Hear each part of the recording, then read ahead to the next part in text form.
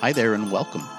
The First Christian Church podcast ministry features the teaching and preaching of the First Christian Church in downtown Roseburg, Oregon. Here's today's message. Unwrapping Christmas. That's the title of our Christmas series. How many of you have been encouraged so far with our last couple of messages? Good. Anyone been inspired? Good. Anyone been offended yet? There's always today, by the way. There's always today. As I was studying for this message in late October, early November, as I was putting together scriptures and trying to figure out what this week looked like as I studied, I was offended personally with what scripture had to say. And what I realized as I was being offended is I should just skip and not preach this message. That'd be easier. And then I realized it wasn't necessarily that I was being offended, I was being convicted. And I think there's an important distinction in our Christian lives when something pricks at our heart is to recognize the difference between being offended and being convicted. Conviction comes from the Holy Spirit. It comes from Scripture. It comes from a heart that is willing to be vulnerable and hear from God in a way that might be a posture of correctness in our life. And so as I went through the scriptures and as I put together this message, I did not have any fun doing so, but I also recognized there were some things in my heart that needed to change about what we're going to talk about. And so I hope that happens for you. If you do happen to be offended, I hope that you'll take the time to think, am I being offended or is God speaking to me about something specific I need to hear? Am I being convicted? How would you fill out this sentence this morning? Christmas is a season of, shout it out, giving, joy, love, peace. All of these different things, if you're following in our notes, I think you'll also agree, Christmas is also a season of excess. Isn't that right?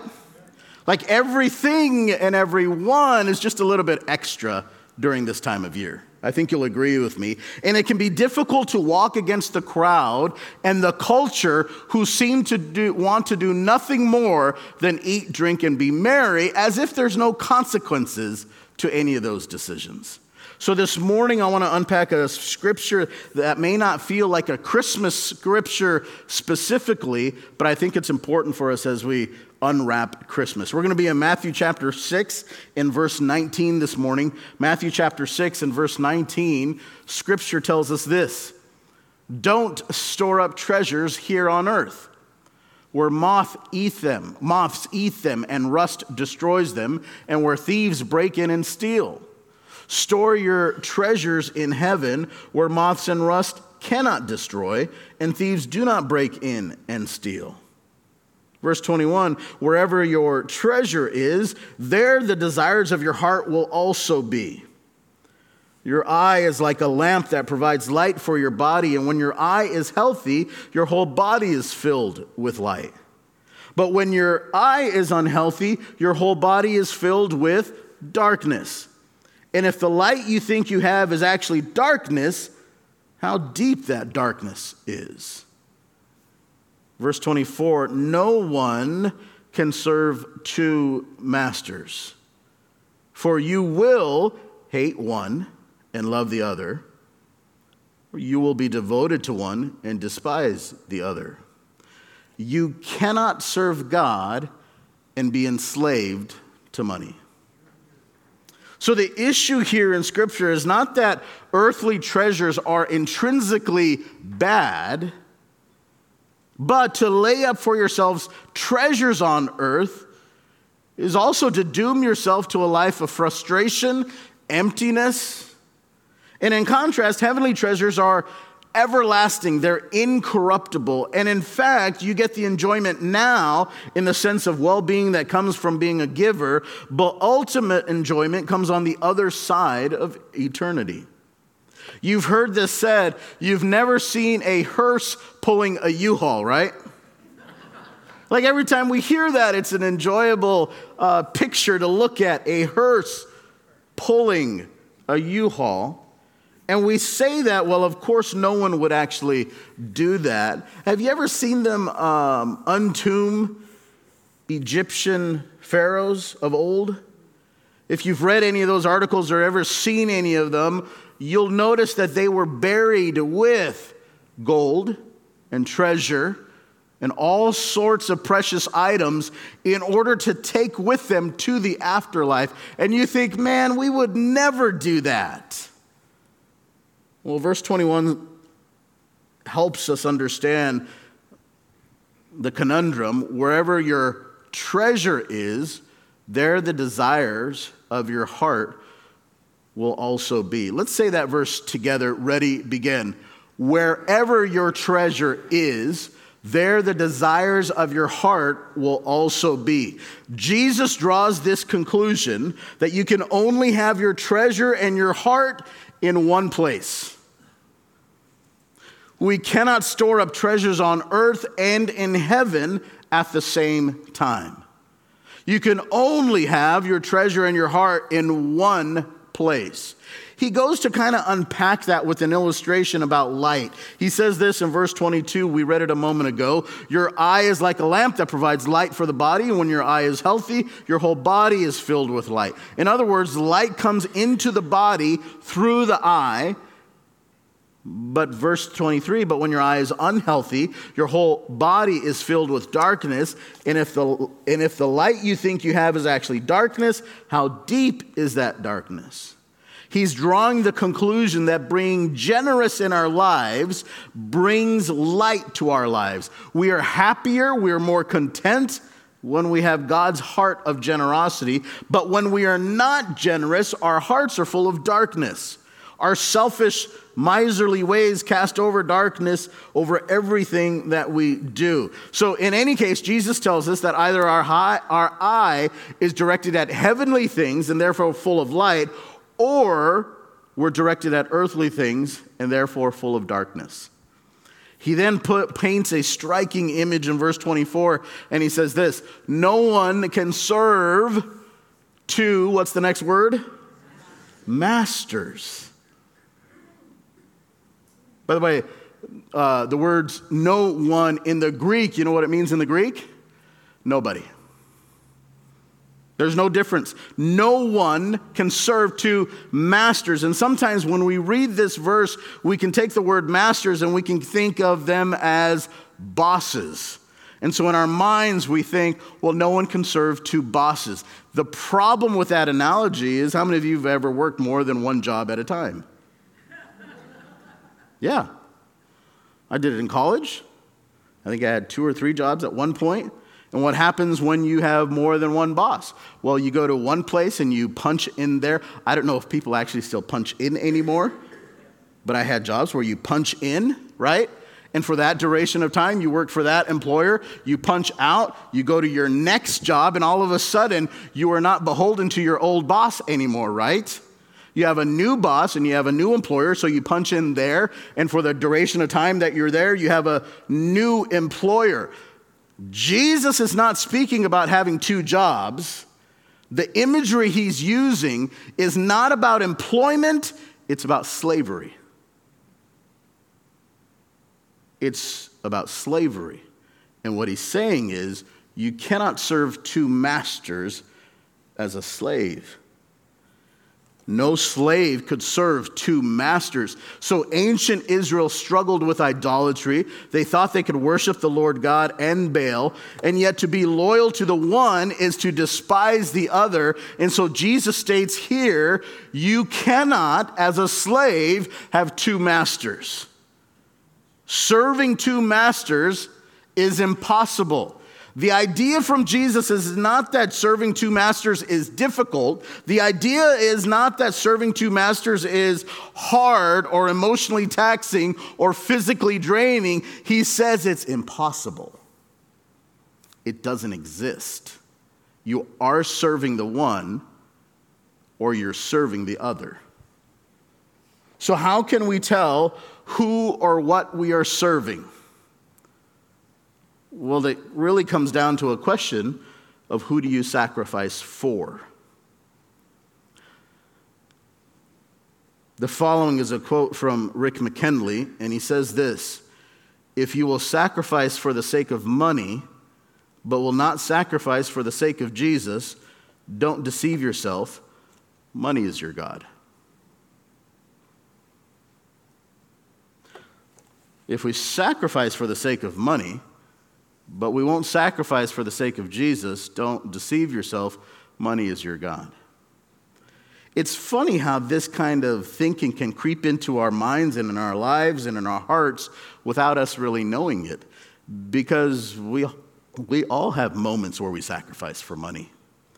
We'll go to the extra store to save the extra dollar. We'll plan. We'll work overtime in order to achieve a certain financial status, so we can do this or we can do that. And yet when it comes to serving Jesus or sacrificing for Jesus, what usually ends up happening is, unless the opportunity to serve Jesus is simple, easy, and fits already into our schedule, we normally pass on that opportunity. So, as your pastor, as we unwrap Christmas, I would like to challenge you to spend less this Christmas. You say, why? Well, because there are temporary treasures and eternal treasures. Because deep, meaningful, healthy relationships are developed and cultivated, they cannot be bought. Because there's a deeper way to celebrate Christmas. Before I go any further, let me say this. As we choose to let go of the cultural flow, let me encourage us by saying spending less on Christmas presents doesn't mean we love our friends and family any less. In fact, we will often find that to those to whom we give creative, personal, thoughtful gifts, we will see and sense our love, perhaps God's, more clearly than ever. So what do I mean when we say spending less? Does it mean spend less than last year on Christmas? Does it mean spend less than others? Does it mean spend less than the average American who spends $1,500 on Christmas presents? Well, there's no simple formula here, and your answers will vary, but God will help you if you seek with an honest and humble heart. But I want us to think about the story we are telling our children in our gift giving. Is it healthy to give them whatever they want? What values does careless spending create? Does it build character? And maybe we're guilty of giving our children too much, where the sheer volume can distract them from the celebration of Jesus. So this stands in stark contrast to what we hear this time of year, because Christmas is all about getting what we want. But is this the tradition we want to pass down to the next generation? The tradition of spending money we simply don't have. The tradition of creating debt in order to buy a gift. The tradition of running up a credit card in the name of Jesus' birth. See, when we allow Christmas to revolve around possessions, our Advent, our Christmas season, becomes less about preparing for Jesus and more about expectations we're carrying.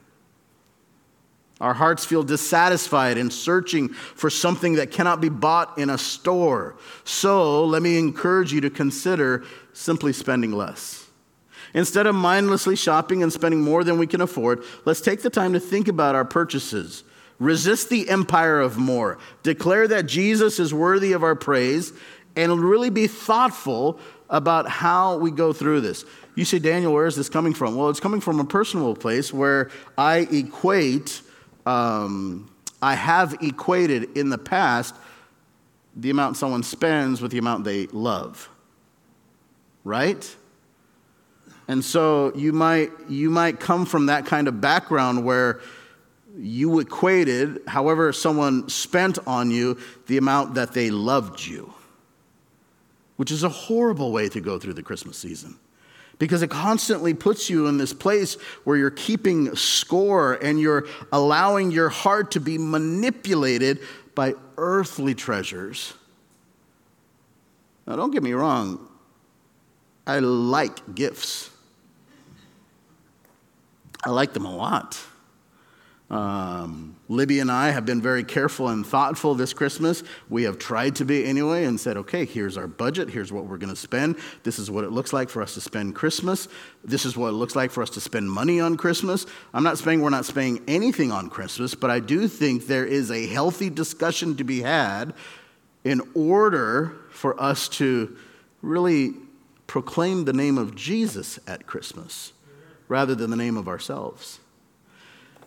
It's also coming from a place where I have had people in my office in the last 6 weeks and probably in the next 8 to 10 weeks just struggling to measure up to the pressures of Christmas and trying to figure out what it looks like for them and their family to enjoy Christmas at the pressures that the culture demands. And being in this horrible place where they feel like they have to measure up in some way. So let me give you some ideas to consider in helping you spending less. First, let's ask God for humility to resist the potential pride in thinking that your way of approaching gift giving is the only way to approach gift giving. But let me give you some practical tips. Get into the habit of asking a few more questions before you spend your money. Set a budget.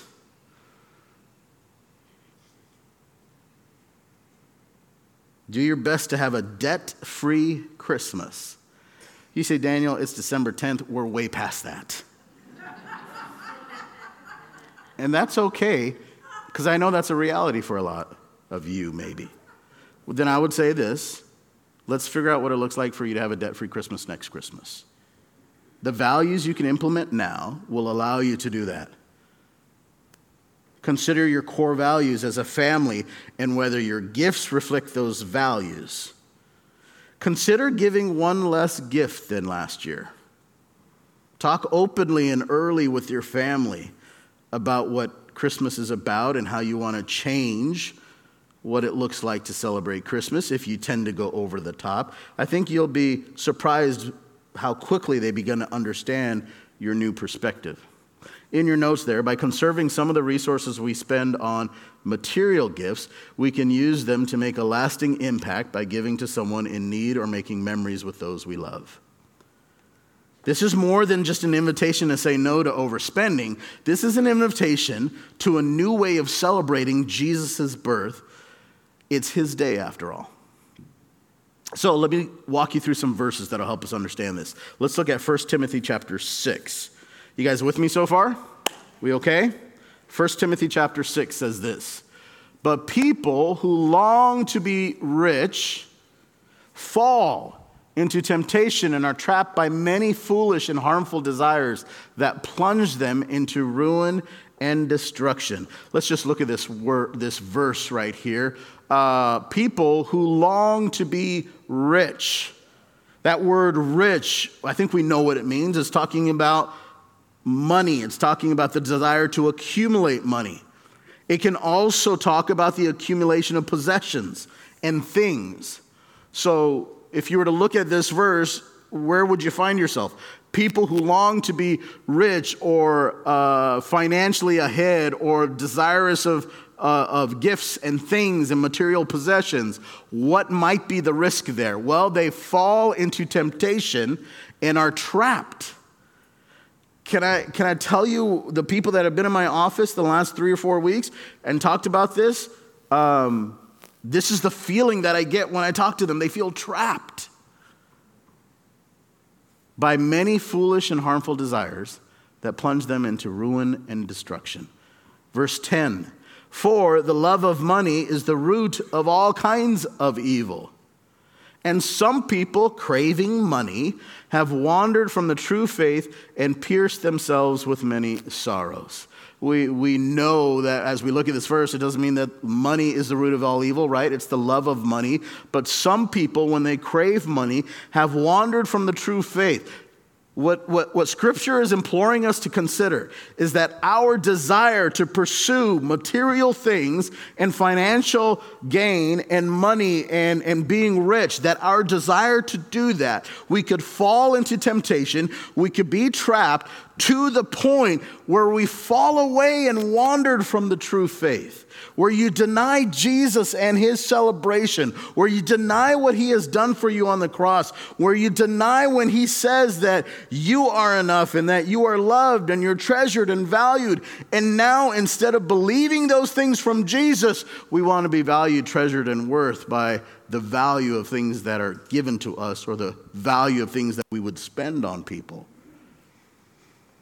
They wandered from the true faith and then pierced themselves with many sorrows.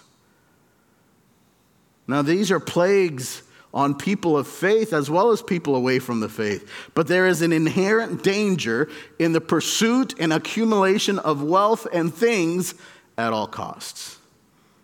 Paul writes in Philippians chapter 4, our next verse says this: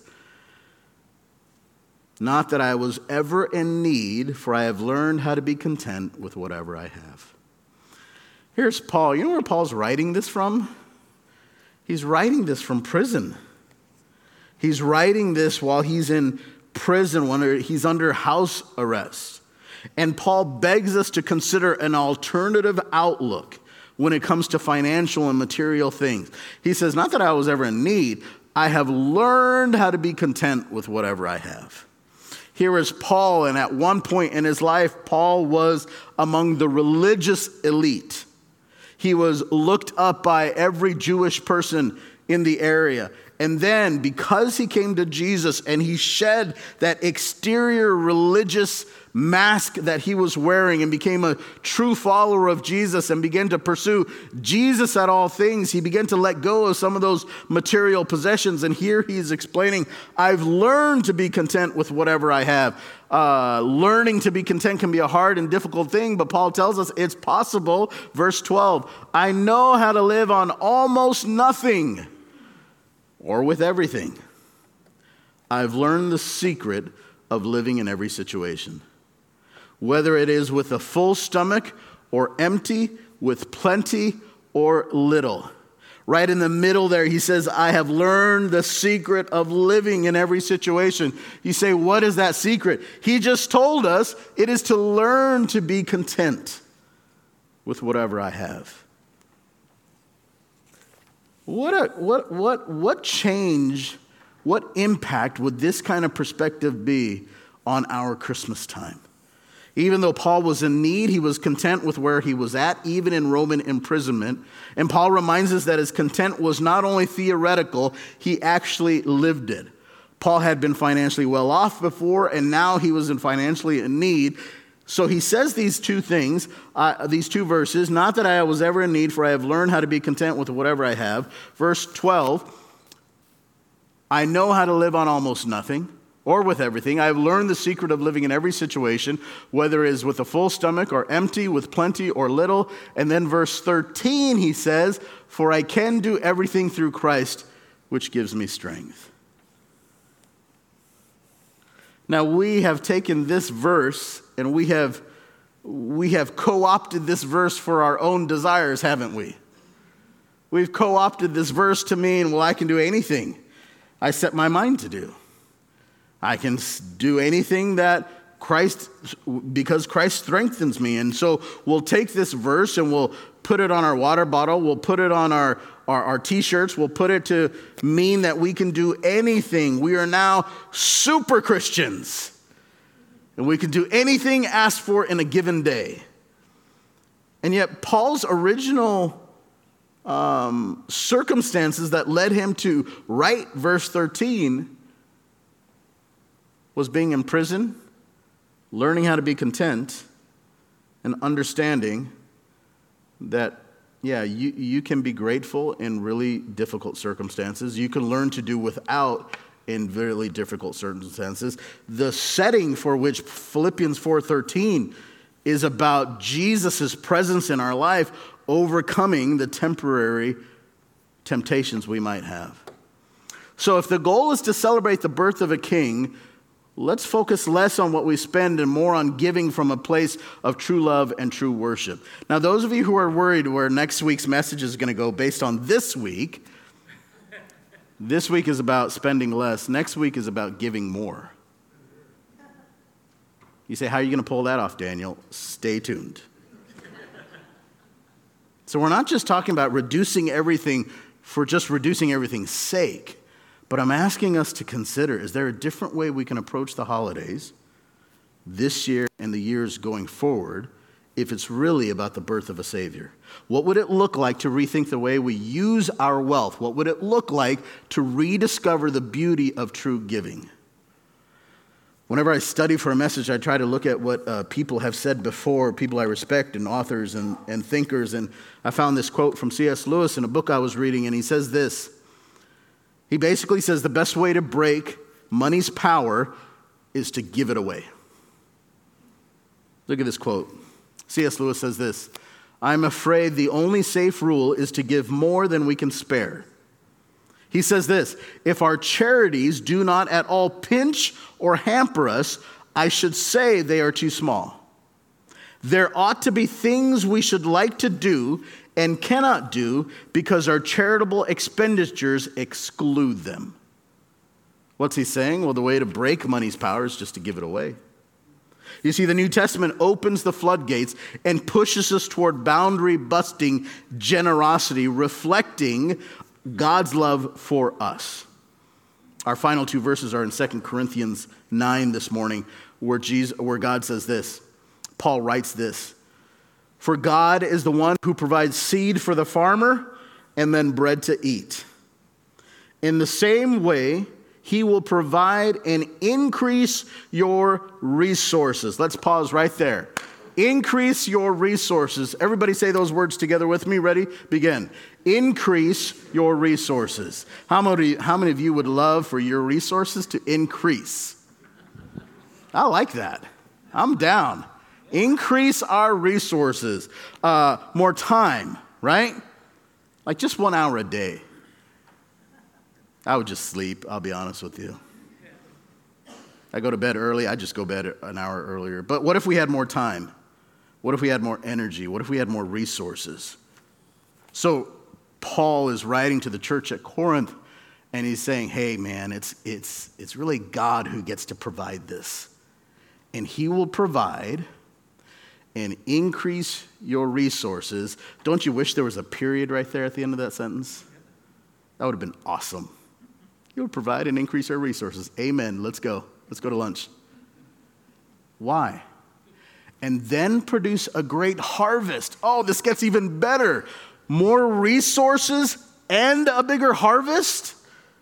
Yes, this is what I want. Why? Well, wait, there's a harvest of what? Oh, my.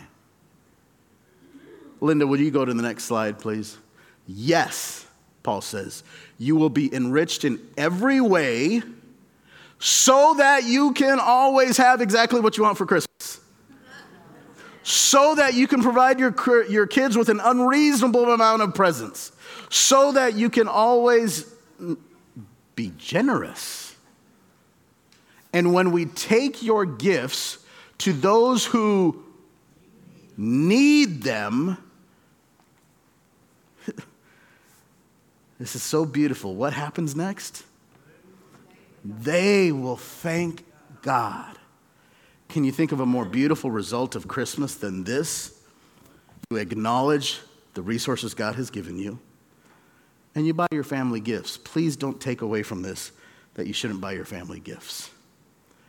But I'm asking you to consider, what if you also took the resources and great harvest God has given you, and you figure out a way with your family, include your children, include your spouse, to be generous this year to someone who needs it, so that the end result is that we take those gifts, you give it to someone who needs it, and they will thank God. What a holy thing that might happen this Christmas. What a holy thing. I've been so encouraged, by the way, in our church family, our response to people in need. I've been so encouraged. The different times in the last few I usually just walk back and forth in this Advent wreath. I just want to be careful that I don't knock that over. The different opportunities we've had to be generous to people in our church, to people in our community, to people around the world, our church has been so generous. You know what I've also noticed? Y'all are pretty creative on your own. And there are things happening in our church where people are collecting funds to gift people their Christmas dinner because they personally know someone who's going through a difficult time. There's people that are gathering goodie bags. I saw this from one of our people in our church. Goodie bags where it's a Ziploc gallon bag and it has socks and a $5 bill and gift card to a restaurant or a fast food place and energy bars and all of these different things, and they keep them in the car, and when they find someone that needs one, they say a prayer and then they gift them that goodie bag. Oh man, I'm just asking you to consider what it looks like with your family to spend less and be generous. Yes, you will be enriched in every way so that you can always be generous. The reason God has blessed you is not for the accumulation of wealth. The reason God has blessed us is so that we can be generous and we take our gifts to those who need them and they will thank God. This is Unwrapping Spending. Thank you so much for listening to this week's message. If you made a decision for Christ or would like prayer with someone from our church family, we would love to connect with you. You can message us on Facebook by searching Roseburg First Christian Church, or you can email us directly at roseburgfcc@gmail.com. In addition, if you're listening to this message on Apple or Spotify, we invite you to like, subscribe, rate, and review this podcast and share it on social media so others can be blessed as well. God bless you and have a beautiful day.